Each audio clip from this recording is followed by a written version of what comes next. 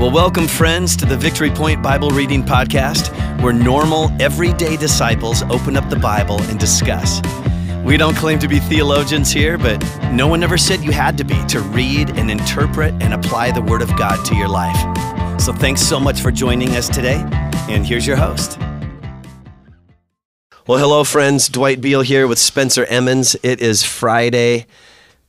Oh, what is the date? It's Friday the 4th. Friday, March 4. I was on the wrong page. And this is our last time together. So thanks again for doing this, Spencer. I appreciate the opportunity. Thank you for the opportunity. Yeah. And when we weren't recording, I was just telling Spencer that it's such a pleasure to talk to somebody about these scriptures because it's so clear that, Spencer, you've spent time in the Word. You know, you've spent time hiding the Word in your heart. Yeah. You know, and I love that. And I want to be more like that. Man, it's a lifesaver, I tell you. I'm telling you. It's been quite an experience, man. I'm telling you. When your life depends on God. When God is all you got quite enough. Man, that's so good. Oh, well, let's jump into this passage. Now, on the Bible reading plan list, it just simply says Mark 9, the whole chapter, Mark 9. We've learned from experience. I learned a month or so ago with Brian Reese that reading through the entire chapter, it takes a while. So instead, just focus on one story within the chapter of Mark chapter 9. And we're going to focus on the story of the man who brought a demon-possessed boy to Jesus to be healed. So it's Mark 9, verses 4 to 29. 14. I'm sorry, 14 to 29. That's fine. Spencer, would you be willing to read it for us? Certainly. And when they came to the disciples, they saw a great crowd around them, and scribes arguing with them, and immediately all the crowd, when they saw him, were greatly amazed and ran up to him and greeted him. And he asked them, "What are you arguing about with them?" And someone from the crowd answered him, "Teacher, I brought my son to you, for he has a spirit that makes him mute. And whenever it seizes him, it throws him down, and he foams and grinds his teeth and becomes rigid. So I asked your disciples to cast it out, and they were not able." And he answered them, "O faithless generation, how long am I to be with you? How long am I to bear with you? Bring him to me." And they brought the boy to him, and when the spirit saw him, immediately it convulsed the boy, and he fell on the ground and rolled about, foaming at the mouth. And Jesus asked his father, "How long has this been happening to him?" And he said, "From childhood, and it has often cast him into fire and into water to destroy him. But if you can do anything, have compassion on us and help us." And Jesus said to him, "If you can, all things are possible for one who believes." Yes. Immediately the father of the child cried out and said, "I believe, help my unbelief." And when Jesus saw that a crowd came running together, he rebuked the unclean spirit, saying to it, "You mute and deaf spirit, I command you, come out of him and never enter him again." And after crying out and convulsing him terribly, it came out, and the boy was like a corpse, so that most of them said, "He is dead." But Jesus took him by the hand and lifted him up. And he arose, and when he had entered the house, his disciples asked him privately, "Why could we not cast it out?" And he said to them, "This kind cannot be driven out by anything but prayer." Dun, dun, dun. Dun, dun, dun. This is so rich here. So what jumps out to you? What jumps out to me is like how this young person was afflicted with an evil spirit, and as soon as the father brought him to Jesus, the spirit causes him to act out yet again, to manifest somehow. But also how, like, the way in which Jesus handles it. Yeah, I have been unbelieving before, obviously, you know, and I believe I know who Jesus is, but I've been unbelieving and not experiencing what Jesus has for me ultimately. Like when Jesus says, "Oh, unbelieving generation, how long do I have to put up with you?" I qualify for that one. That's right. I have qualified for that one, but God, We're all in that boat man, at some point, or we're in that boat. yeah.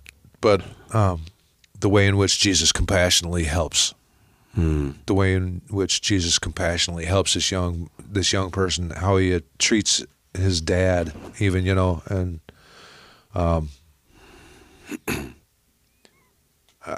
let me see. Jesus asked his father in verse 21, how long has this been happening to him? Mm-hmm. And he said, from childhood. And it has often cast him into the fire and into water to destroy him. But if you can do anything, have compassion on us and help us. And I like the way Jesus responds there, and he says, if you can. Mm-hmm. If you can, all things are possible for one who believes. It's kind of goes back to the passage that we just read yesterday, that if you are the Son of God, if there is no if. Yeah. If you were divided against yourself, you going down. Right. Yeah. So yeah, if you can, all things are possible for one who believes. Believe in your heart. Confess with your mouth. Believe if you can.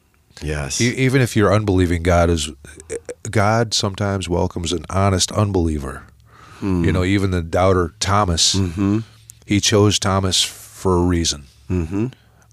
He chose that disciple for a reason, and they called him the doubter. That's fine. Who cares? Who cares what you call him as long as you're a disciple? He eventually became a believer. You are a disciple. Yep. You're a disciple and you're chosen by God, And don't you love that quick little statement by the Father? I do believe. Help my unbelief. Yeah. I believe I know who you are, and I believe I know what you came to do.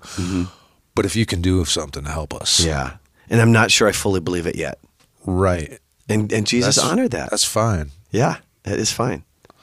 I love it. I also love how he says, well, the disciples could not drive out the demon, right? Yeah. And Jesus shows up, casts it out, right. And they say, why couldn't we do that?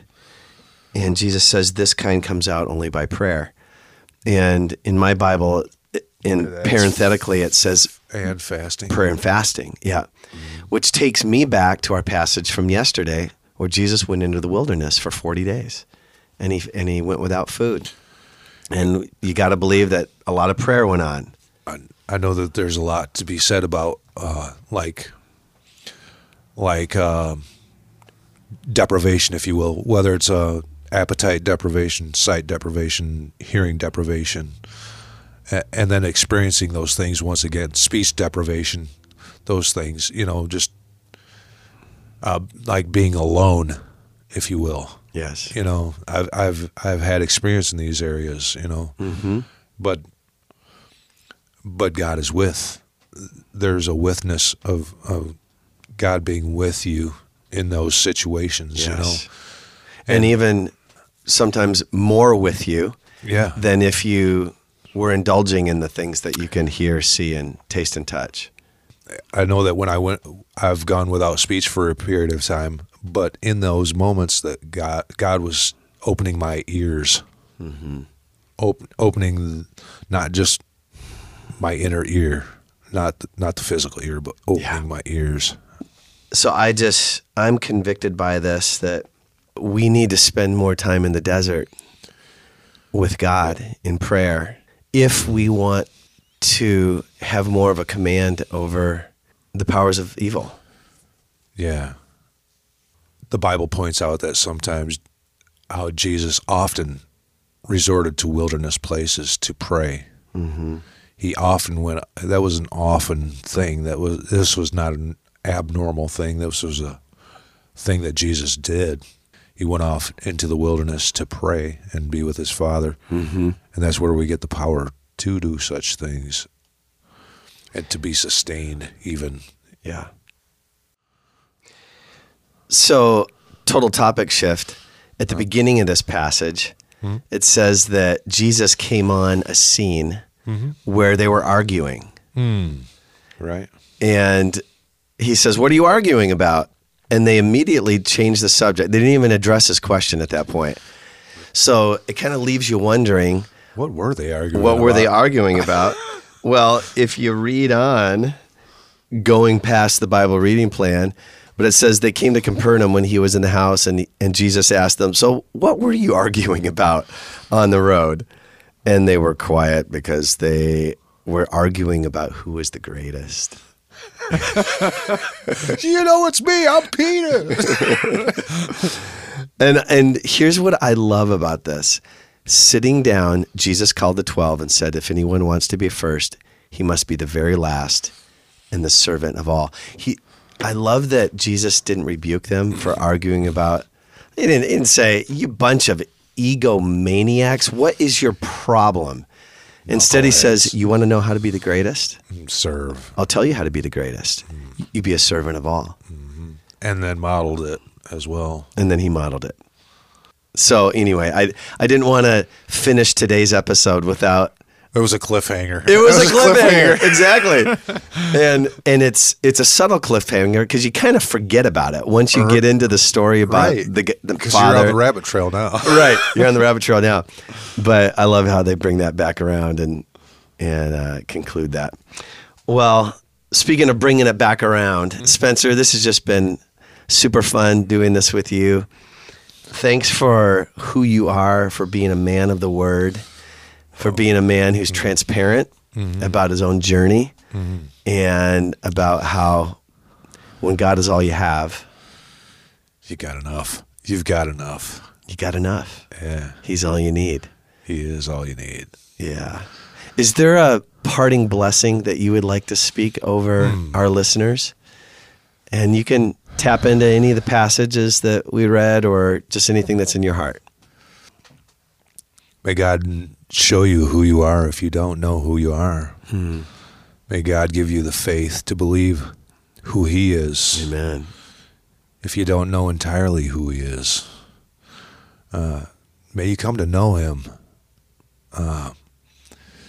in a real and a deep way. May you be fathered and reared, nurtured by God, by His Spirit, by fellowship in the body of Christ.